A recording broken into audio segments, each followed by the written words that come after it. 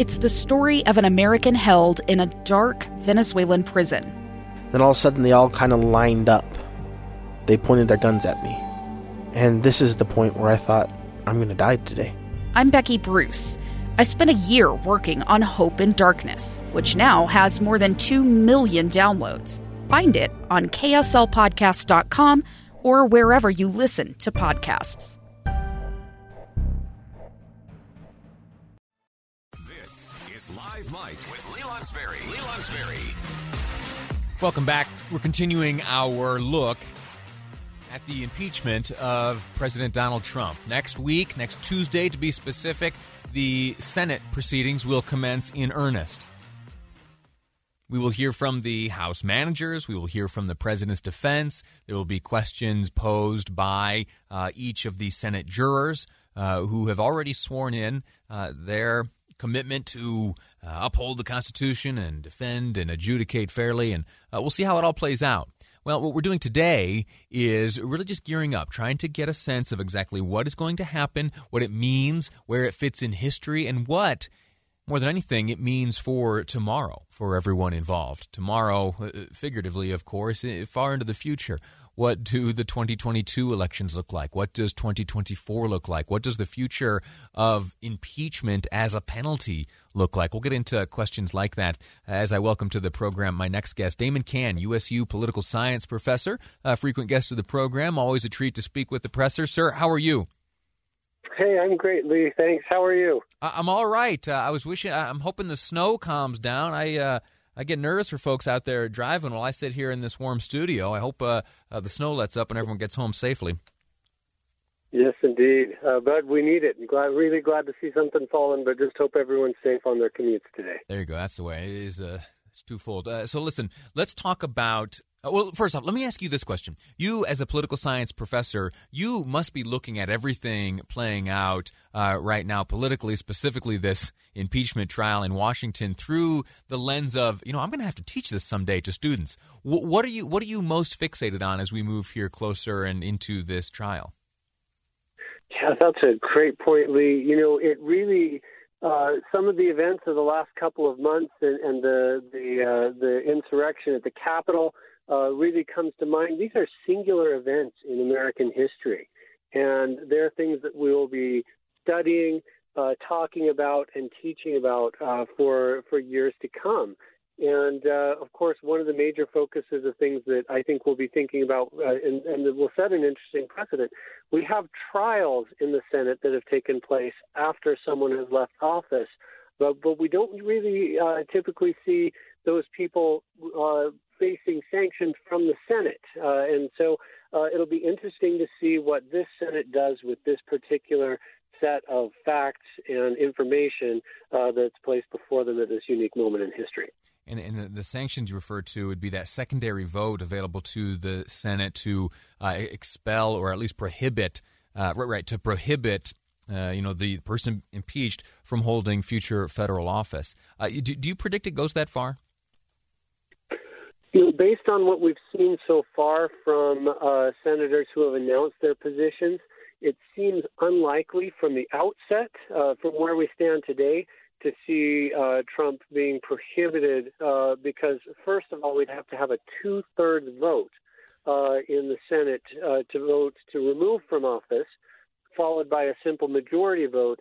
But we would have there may be the votes in the Senate to get a simple majority, but before we can have that simple majority vote on prohibition from future office, you have to cross that steep threshold of a two-thirds vote for removal from office, and based on what we're seeing so far, I just don't think we're quite going to get there. Right. It's an important element of this whole deal that you bring up, that the question of voting to preclude him from running for future office is dependent on his conviction in the Senate. So you need, just like you explained, you need that supermajority to vote to convict, and then that opens the door for that secondary vote. So the highest likelihoods is that President Trump is qualified to run for future office. Now, let me ask you this question. Do you think it's likely that he does so? Boy, I think there's a lot of people who would love to know the answer to that question. I think Ben Sass, the former president... Exactly. And many of them are people who are Republicans who would also like to run for president in 2024.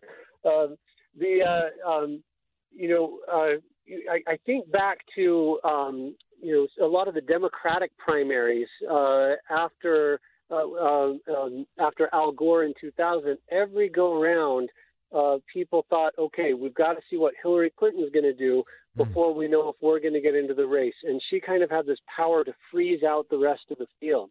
And I really do think that Donald Trump still has enough of a following in the Republican primary election base that if he were to seek future office, he, notwithstanding certainly that we've been through some really unusual things at the tail end of his presidency, because he is a former president, he would be a formidable candidate for folks to consider running against in a future election.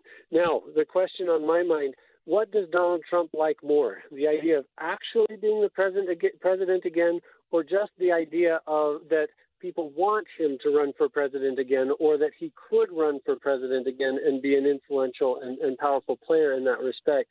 And so we'll just kind of have to wait and see.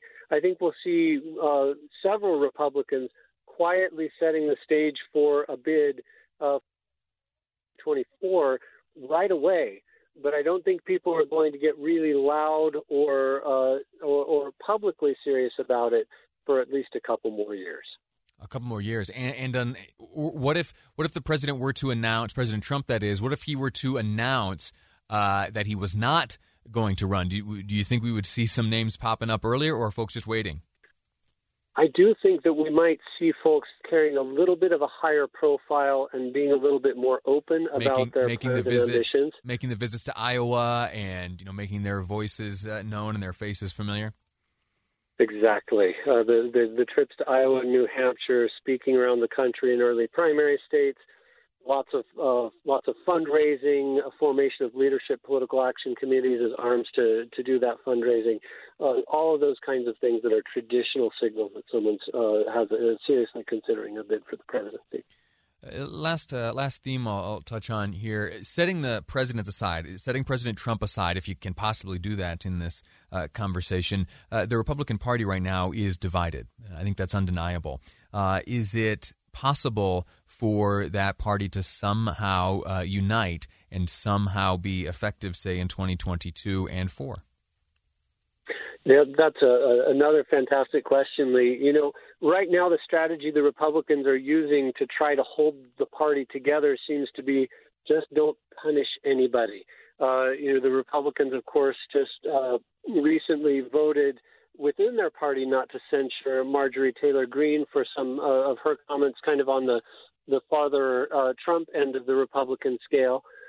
But at the same time, they chose not to censure Liz Cheney or remove her from Republican leadership in the House. And so right now, I think Republicans are saying, let's try to just at least right now acknowledge that we have some differences of opinion in the party and not shoot everybody in the party in the foot as we're trying to find our way forward. But really what the Republican Party needs to succeed going forward is a leadership figure who can appeal to all segments of the Republican Party. And right now it's not yet clear who that might be. Fascinating. You know what? One last impeachment question on the trial. You think it's going to be long or short? You think we're going to have it wrapped up next week, or will it drag on to additional weeks? I think a lot of people want to see this trial wrap up as quickly as possible.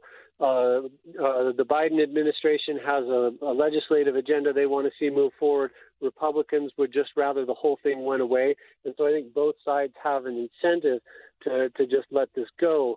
But the real determining factor, the one thing that could extend it, is if during the course of the trial, if we see new evidence emerge about the nature of Trump's involvement in the riot at the Capitol, that would make it very difficult not to spend more time and look more closely at the removal from office. So we'll buckle up. It's going to be an interesting week next week.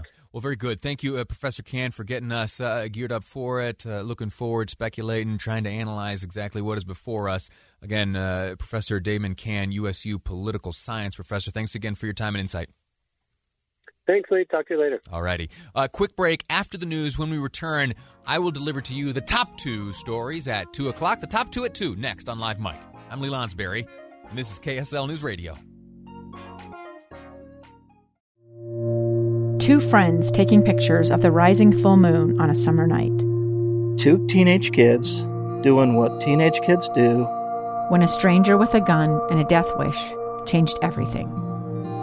It was violent, it was senseless, and I will never understand it, I will never accept it. I'm Amy Donaldson, and unfortunately, we're all too familiar with stories about how violence shatters lives. But what we rarely see is how they are rebuilt. In a new podcast, The Letter, we relive tragedy, but only so we can hear the rest of the story. The struggle to reclaim lives, the realities of grief, and the possibilities of forgiveness. I believe in miracles. Sometimes I thought, there are no miracles. Yeah, there are, and this is a big one. Follow The Letter at theletterpodcast.com or wherever you get your podcasts.